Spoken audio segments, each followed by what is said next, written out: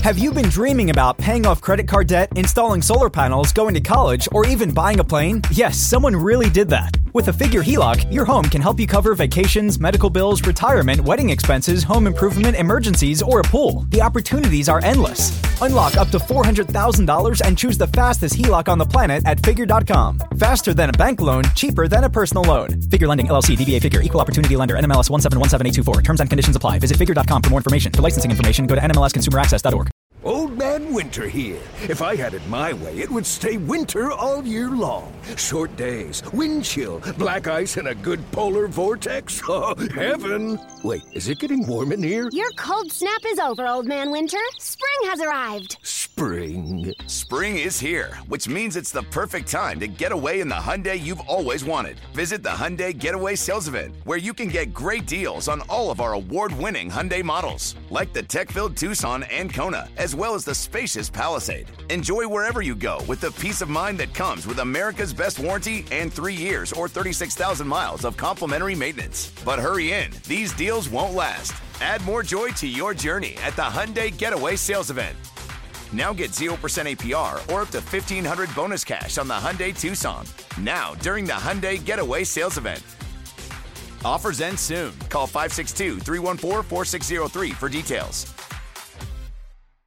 You know, it's very divisive today because some people are like, all right, good to see you still got the fire there, Sale. This guy's sick and tired of losing. He's pissed off. And then some people are like, you get $29 million a year. There's lots of kids watching. Grow up, respect the game, respect yourself. This is childish behavior. But if you've got that fire in you and you just want to get back out there and do what you love and do it to the ability, the all-star elite ability you have, it has to just light a fire under your ass or give you a real red eye when you go out there and you just don't do it right. Yeah, and I think that when you see people lose control that are at a certain level, right, I don't know that it's ever necessarily a good thing.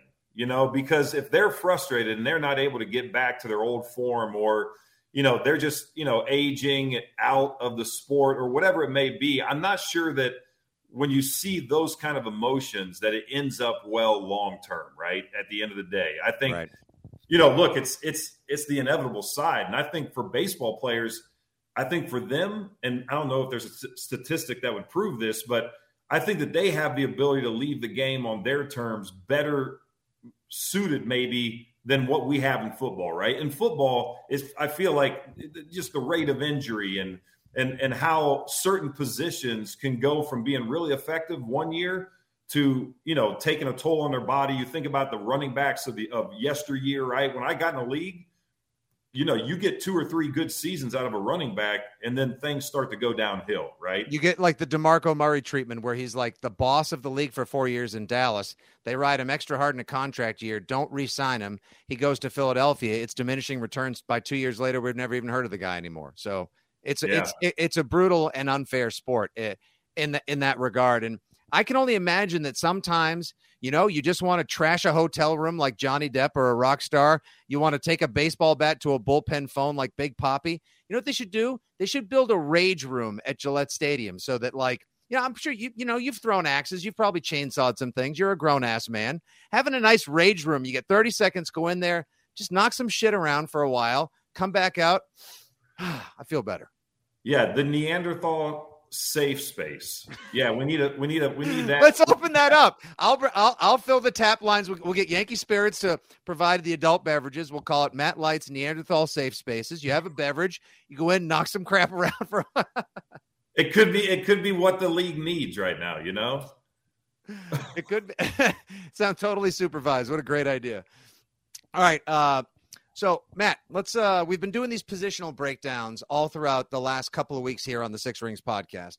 We've gone through safeties, which we believe to be the strongest positional group of the 11 positional groups on the team. We've talked quarterbacks and how Mack, Hoyer, and Zappi might actually be an above average, upper half, maybe upper tier of the league type of quarterback room.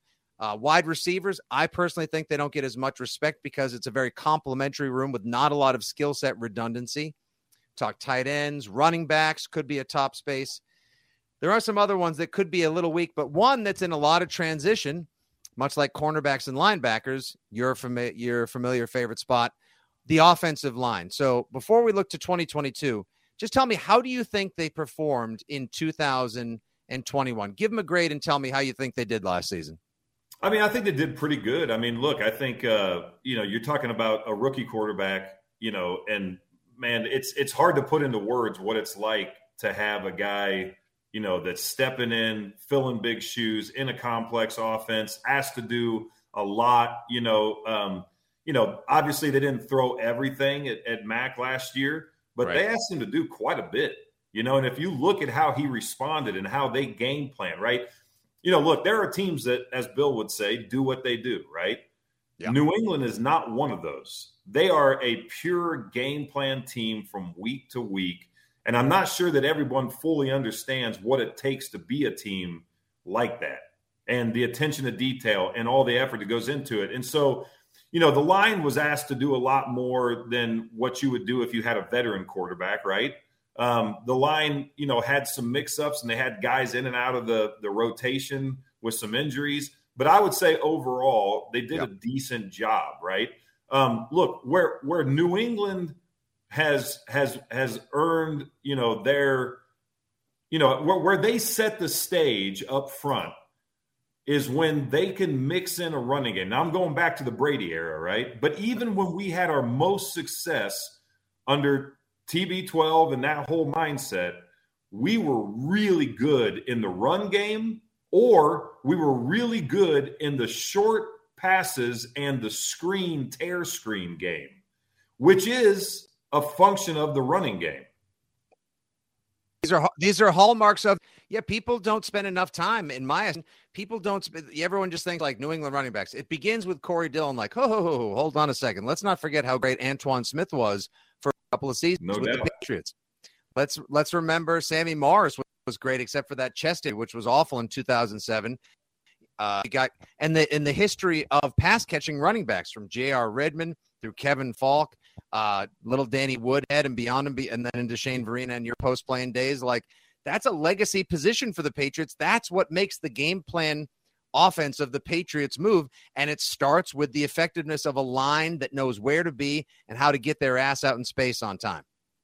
And that's a great point. I mean, you talk about being in space and being able to control 350 pounds against somebody that's far more athletic. That's where discipline and being able to coach the game and practice the game. So what I also think is good to note when you talk about the offensive line. So yes, a running game is key. The tear screen, being a good screen team is so difficult. There's not been very many good ones in the last decade. So if you can do those things, you're doing well. But here's the real just to all of it, or here's the real problem with that mentality. You can't practice anymore, right? So the things that you need to do to be really good at that aspect of your offensive game plan, you really can't do anymore. So, the teams that find a way to mentally prepare, watch tons of film, and then go out there and make the best use of their practice time will be the teams that win. And so for that reason, when you had a guy like Dante Scarnecchia, who everybody talks about, but they don't really understand the real power behind him, he utilized every ounce of every second that he had with those guys in that offensive line room. And because of that, they overcame the lack of practice, the lack of preparation, the lack of being able to run these things with not just your first team guys, but your backups. Again, that's why the league in so many ways is far more vanilla now than it's ever been. But the teams who are disciplined, which Bill Belichick is clearly still that, and that have an offensive line coach like Dante, if they can get back to that, the guys like the David Andrews that are the veterans of that, Trent and Brown and all these guys that have skill will benefit greatly from being super disciplined. Yeah, see, that's the perfect way to put it. An economy of minutes, time, and effort. That's sort of like the secret sauce behind Dante Scarnecchia, which I know people have picked at with you and other members of the Patriots in the first decade of the double dynastic run. Like, what made Dante Scarnecchia so great? I want to know why Sky is such a legend. Like, doesn't F around. Just like he gets in there, gets the absolute best out of you by also making sure that he gets the most out of the time that he has with you as well. So I agree. I thought the line was good last year. It was great to see Trent Brown come back. Now, 2022, we get into the offseason as we steamroll towards a wildly unpredictable and God only knows what's going to happen type of season for the Pats. Offensive lines in transition. Looks like Big Trent is going to make his way back to left tackle where he dominated in 2018, his only fully healthy season. You kick Isaiah Wynn over to right tackle. Now Big Mike Onwenu comes back on the line of guard. David Andrews, the Rocket center from Georgia. And now we bring in a guard that they drafted out of need because they created the need in letting Big Shaq Mason go down to Tampa, giving him the Logan Mankins treatment, except there wasn't a Tom Brady there when Logan Mankins was shipped out in August 2014. So were you surprised to see the Patriots trade Pro Football Focus's favorite Patriot, Shaq Mason? And how psyched were you to see them go get an offensive lineman in the first round? Yeah, I mean, not shocked, as you know. Hold on, because it's going to be a wild ride every season, every year. When Lawyer Malloy gets shipped out, 1 year, and he's one of our team captains, a mere week before we're getting ready to play the team that we're sending. Nothing surprises you as a Patriot fan. But I kind of thought that they would have learned some lessons maybe. But I'm saying that based on what I know, right? So – back in the day when they let Logan Mankins go, I can say on this show and everywhere across the world that they made a terrible mistake, right? It was not the right way to go.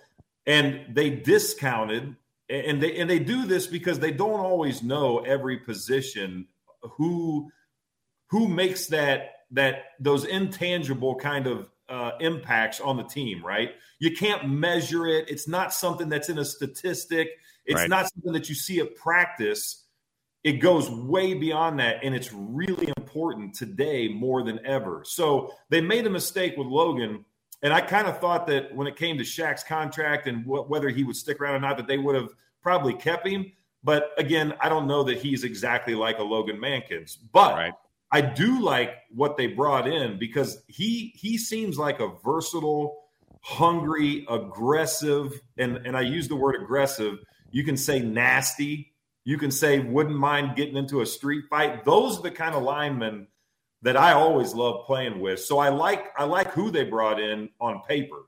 It'll be really interesting to see how he develops throughout the mini camp, passing camp, and as we get into training camp, where they put him. And don't be surprised if they don't feel him out at tackle as well.